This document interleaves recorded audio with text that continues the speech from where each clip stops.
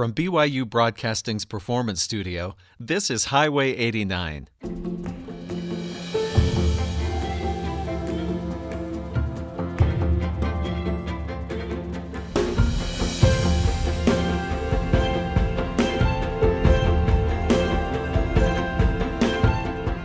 Hello and welcome to Highway 89. I'm Mark Wade, and today we have the Aspen Winds Wind Quintet with us in Studio 6, comprised of flutist Sally Humphreys, oboist Luca de la Florin, bassoonist Luke File, Amy Gabbitas, clarinet, and Anita Miller, horn.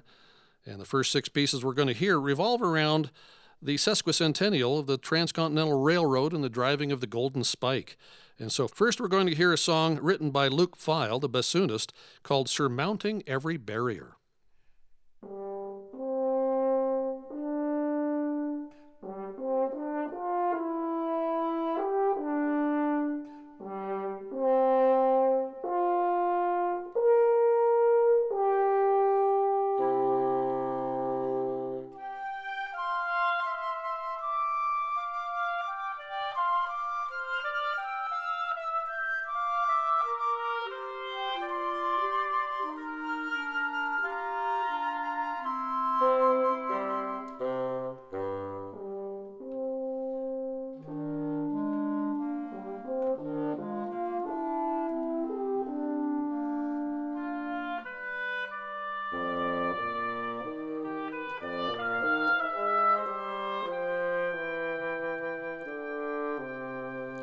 The Great Transcontinental Railroad truly surmounted every barrier. It crossed great plains, huge rivers, vast deserts, and towering mountains. If you were to travel from one end of the country to another, by stagecoach or by wagon, it could take more than 4 months. With the new train, you could make the trip in less than 1 week.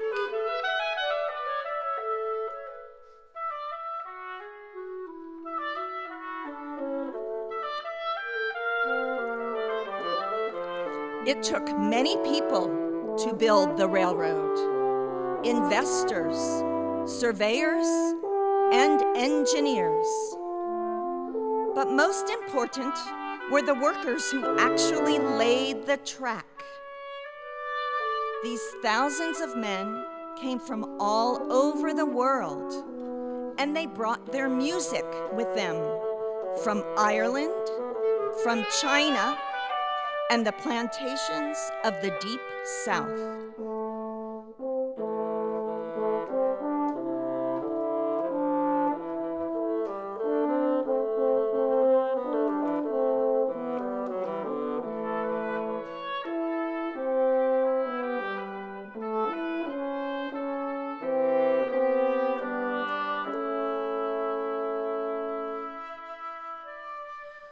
Irish immigrants came to America fleeing starvation and disease.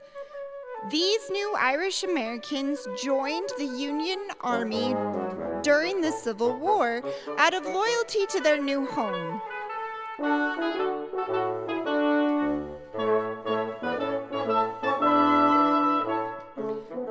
After the war, these veterans worked on the railway.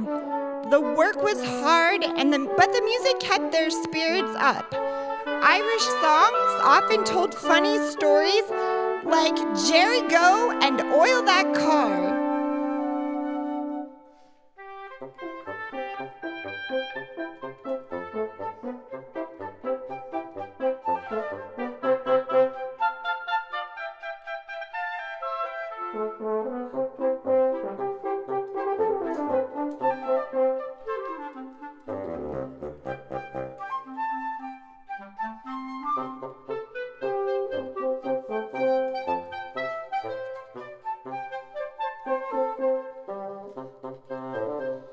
Workers from China came to America to help build the new railroad.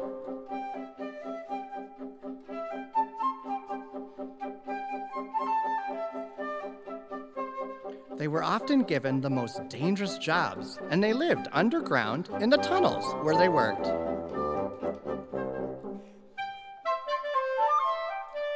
At first, the Irishmen viewed them with suspicion. But over time, they developed a mutual sense of trust and respect. By the time the railroad was finished, there were more workers from China than anywhere else. They would have known and sung the drum song of Feng Yang, one of the most popular folk songs in China.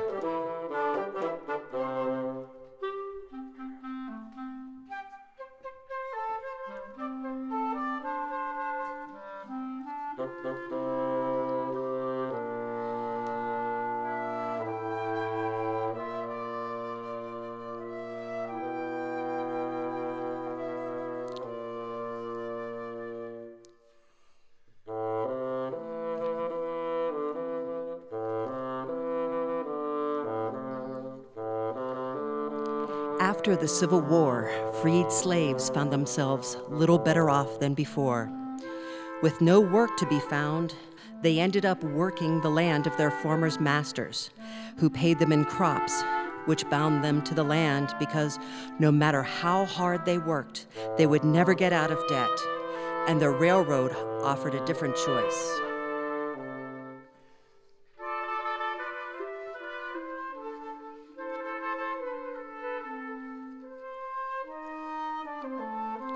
You see, the railroad paid its workers in cash, which gave them a chance to move away, and this allowed them to build new lives for themselves and their families.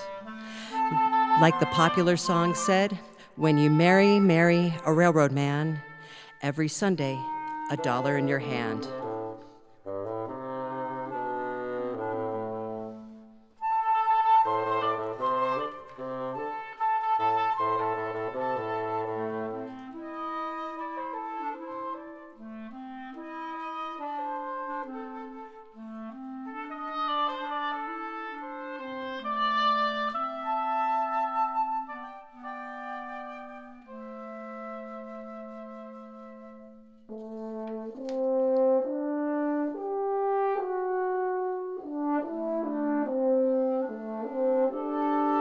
The Golden Spike linked the continent from one end to the other. This incredible feat changed the destiny of America.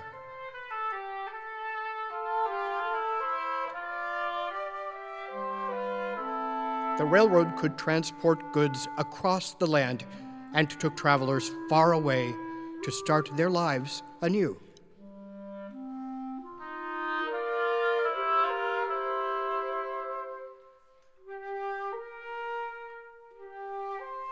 At the same time, it fractured many native lands and destroyed some cultures.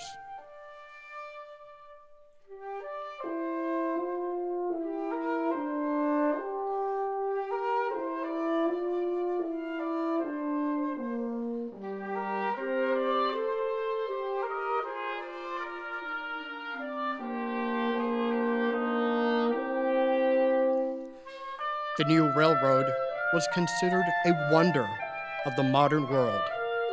Poet Walt Whitman said, "I see the locomotives rushing and roaring through the grandest scenery in the world, tying the eastern to the western sea, surmounting every barrier."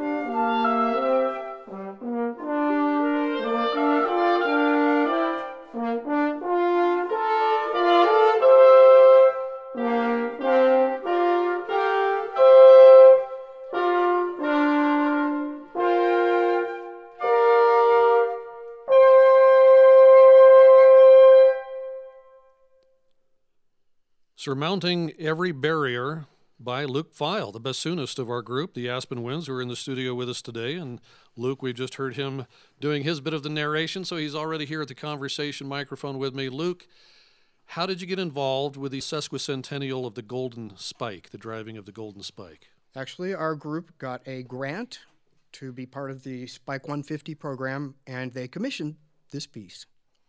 And why did you get involved? Do you have a personal connection? Some people are just into trains and some aren't. Is it the history of the building of the railroad, or is it just trains in general that appeal to you? Well, a little of both. The history of the railroad is really important this year, of course, but my grandfather and my uncle both worked on railroads. My brother was a railroad man as well, president of a railroad back east. How has writing this work, Surmounting Every Barrier, made you feel more connected to the actual workers? Because that's primarily about the people who broke their backs making it. Oh, definitely. I think anytime you do a lot of research, you feel closer to the subject. And finding out the kinds of music that these men listened to and the work that they did really made a strong impression on me. And that's what we're about to hear next is 3 pieces that are representing the 3 different groups. You want to talk about Irish Jig, Chen Yi Zhang songs, and Summerland? Tell us about those. Certainly. These also represent the cultures that these workers had, and these are more modern pieces. The Chen Yi Zhang songs. Chen Yi is a woman composer from China, and this is sort of a mashup of 2 of the folk songs that she's used. The Irish Jig is an Irish jig. We all recognize that when we hear it. And then the Summerland, representing the freed slaves. Yes, Summerland was written by William Grant Still, an African-American composer who is the grandson of a slave and one of the first really well-educated composers of African-American descent here in the United States. Now, this begs the question for me, Irish Jig, how did they find the time or the energy to do a jig after they've been swinging a hammer all day? Well, I think often they sang familiar songs, and when they had some energy in the evening, danced familiar dances that they brought with them from especially the Appalachia region and then the East Coast where they'd settled. All right, well, let's hear these 3 songs, Irish Jig, some traditional melodies, the Chen Yi Zhang songs, and Summerland by William Grant Still.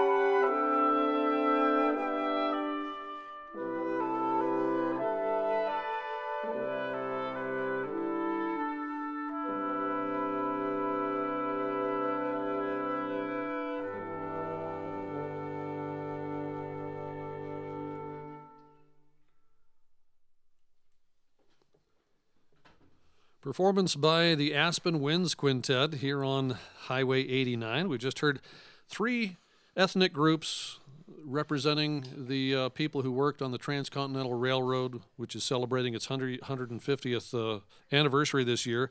Irish Jig, Chen Yi Zhang Songs, and finally Summerland by William Grant Still. Joined now by the clarinetist and founder, Amy Gabbitas. Hi, Amy. Hi. Why did you start this group? What does it take to get a group like this off the ground?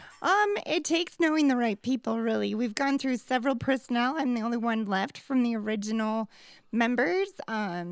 We've all met at various gigs throughout Utah and wanted to play together. We all have a great love for woodwind quintet music, and we've had lots of experience over the years playing in different groups, and it's worked out nicely that we can play together here. Good. We're going to hear 2 pieces coming up, City of Kindling by Marden Pond and Tool Ultima by Stephen Montague.